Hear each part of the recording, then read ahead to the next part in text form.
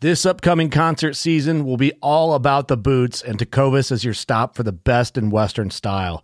Tecovas has seasonal and limited edition offerings this spring and summer, including men's and women's boots, apparel, hats, bags, and more. All Tecovas boots are made by hand in a time-honored tradition with timeless styles that are always on trend. And Tecovas has first wear comfort with little to no break-in period. It's hard to find this level of comfort paired with this level of style. Stop by your local Tecovas store, have a complimentary drink or two, that's WCB style, and shop new styles. The smell of fresh leather and friendly staff are at your service. Many stores even have leather custom branding to make your boots truly personalized. And with regular live music and events, there's no in-store experience like it.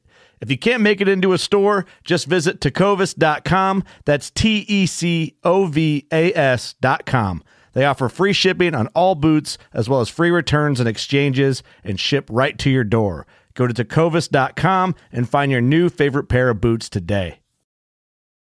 Knives, machetes, saws, and shears, multi-tools, shovels, swords, axes, spears, hatchets, and tomahawks.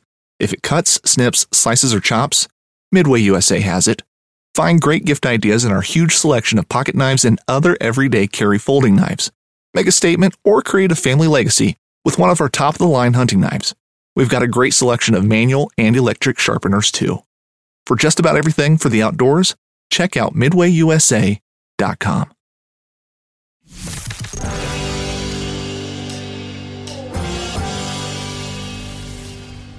In a civilized and cultivated country, wild animals only continue to exist at all when preserved by sportsmen. The excellent people who protest against all hunting and consider sportsmen as the enemies of wildlife are ignorant of the fact that, in reality, the genuine sportsman is by all odds the most important factor in keeping the larger and more valuable wild creatures from total extermination. Theodore Roosevelt.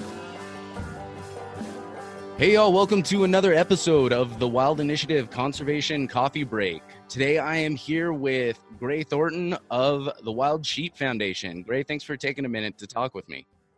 Hey Sam, it's good to be on your program. Thanks for having us. Absolutely. So really, if you could just give us a quick introduction of yourself, what you do with Wild Sheep Foundation, and then really the general description of Wild Sheep Foundation and kind of your general mission. Sam, I'm the president CEO. I've been with the foundation about 11 years. I've been involved with the foundation through other NGOs in our industry for another 20 years or so. In its industry, about 30. But the Wild Sheep Foundation was formed in the late 1970s. It was actually formed as the Foundation for North American Wild Sheep.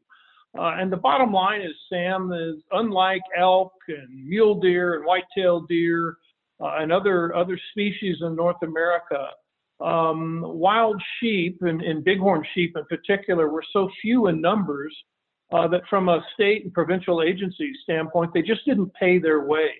It's estimated that Lewis and Clark made their way west. There's about 1 to 2 million bighorn sheep in North America, Canada, U.S., and Mexico. Due to, sadly, over-harvest, feeding an expanding nation moving west, unregulated hunting back in the day, and then primarily disease that was caused by bringing domestic sheep and goats into wild sheep range. Those 1 to 2 million bighorn sheep were reduced to about 25,000 by the late 1960s, early 1970s. I mean, we had literally wiped out the bighorn sheep population, primarily, again, due to disease. So a number of organizations were formed, and one of which was the Foundation for North American Wild Sheep. And the idea there was to raise money and be a partner with state, provincial, and tribal agencies and make bighorn sheep restoration a priority.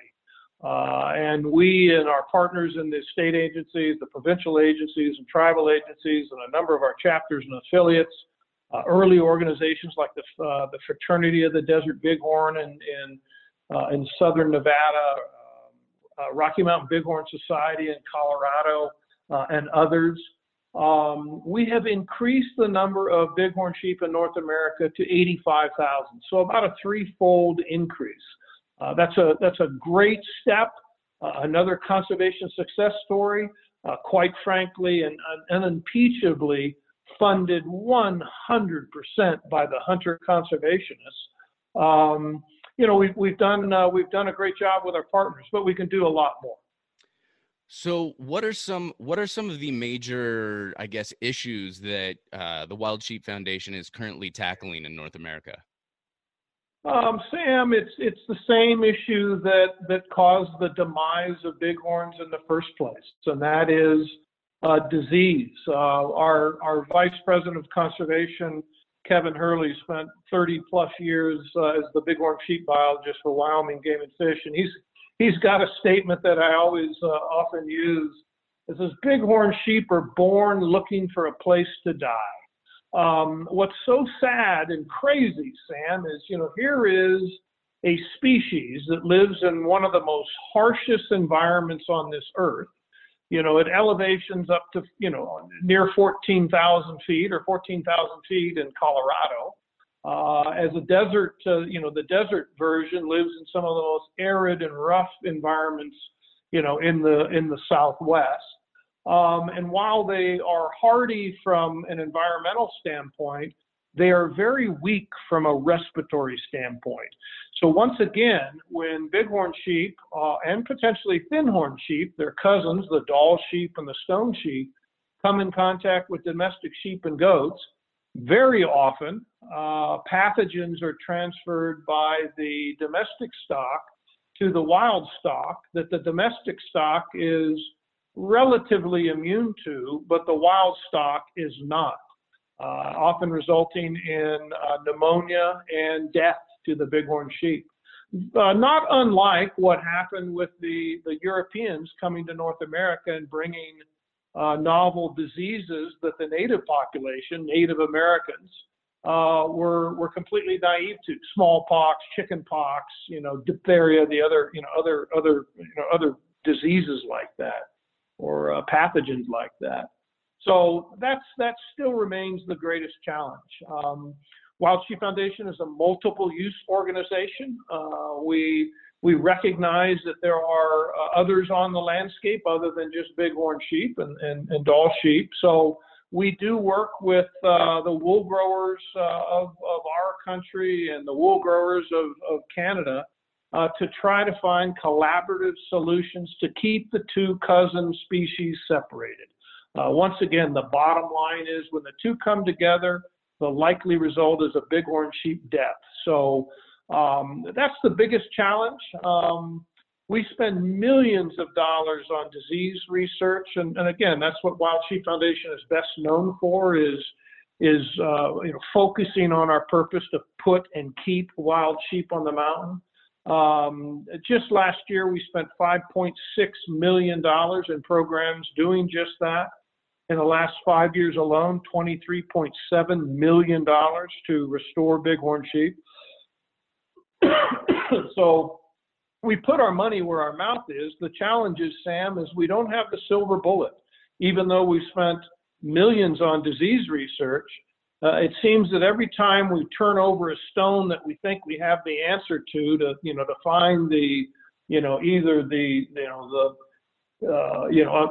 whether it's a vaccine or a simple solution to produce Mycoplasma pneumoniae-free domestic sheep, there's 5 more stones with 5 more questions under it. So very, very challenging, but the Wild Sheep Foundation is up to the task with our agency partners and in many jurisdictions, partnerships with agriculture to see if we can find some solutions to this problem and bring bighorn sheep in particular back to their greatness. Quite frankly, it is very difficult to find in the Western United States and even Western Canada safe places to translocate bighorn sheep because of proximity to domestic sheep. So I think you guys at Wild Sheep Foundation may have a very interesting perspective on this. You may have heard it before. I think one of the biggest criticisms of hunters as conservationists is the concept of oh, the only reason you want to save these animals is so you can hunt them next year or whatever it is, what would be your response to someone that asked that? Sam, you nailed that. And interesting enough, yes, the Wild Sheep Foundation has an amazing perspective on that, because we can give countless examples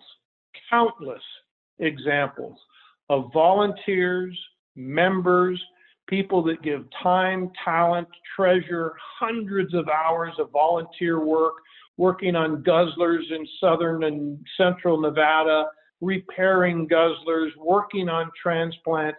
And Sam, as you know, as a hunter, it is very, very difficult to draw a bighorn tag in the lower 48. Mm-hmm. And so here you've got men and women who are dedicating their time, their money, their interests and their efforts to a species that they haven't hunted yet, and they may never hunt. So, the bottom line is we do, as hunters, enjoy, hunting the game. But hunters, as you know, and I know, were the first and the foremost, and we remain the first and the foremost conservationists.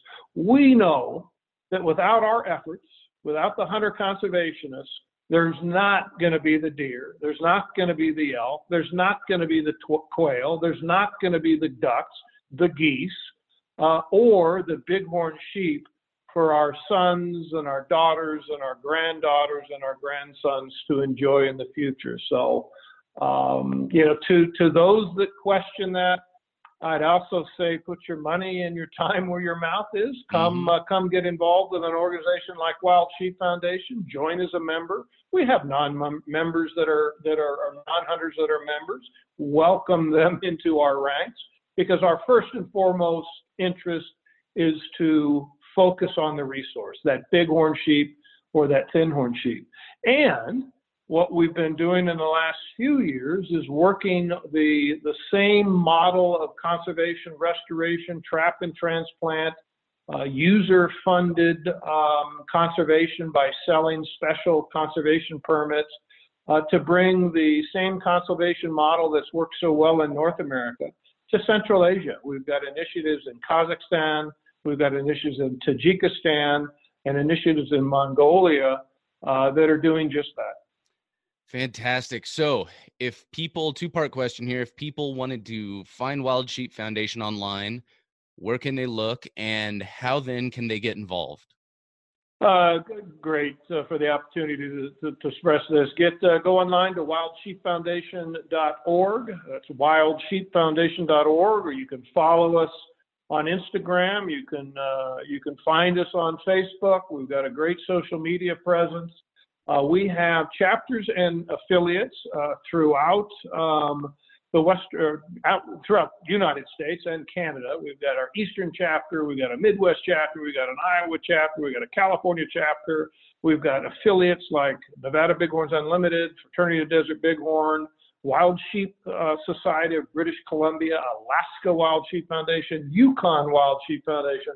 So throughout North America, we've got chapters and affiliates that you can get involved locally.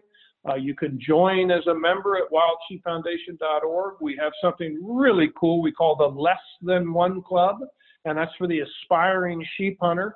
We started that in 2013, Sam, and what it is you join the Wild Sheep Foundation, you join our Less Than One Club. We give you a cool t-shirt, and it's got a Less Than One and then club logo on it.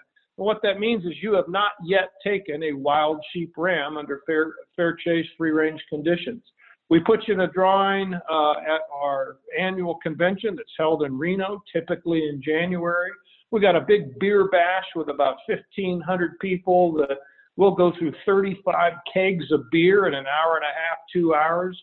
And Sam, we give away to members in that room sheep hunts. This next year in Reno, January 16th through 18th is our convention. On the 17th, we'll have that Less Than One Club reception in the Reno Sparks Convention Center.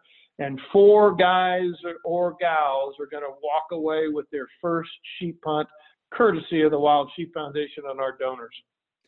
That is really exciting. All right, y'all. Thank you for joining us for today's conservation coffee break with Wild Sheep Foundation. Make sure y'all head on over to the conservation segment of the Wild Initiative website. That's thewildinitiative.com/conservation. You can scroll down or search for Wild Sheep Foundation, find their profile there, and get links to all the socials, and make sure y'all join that less than 1% club. Thank you so much for joining me today. Hey, thanks for the opportunity, Sam. Appreciate being on.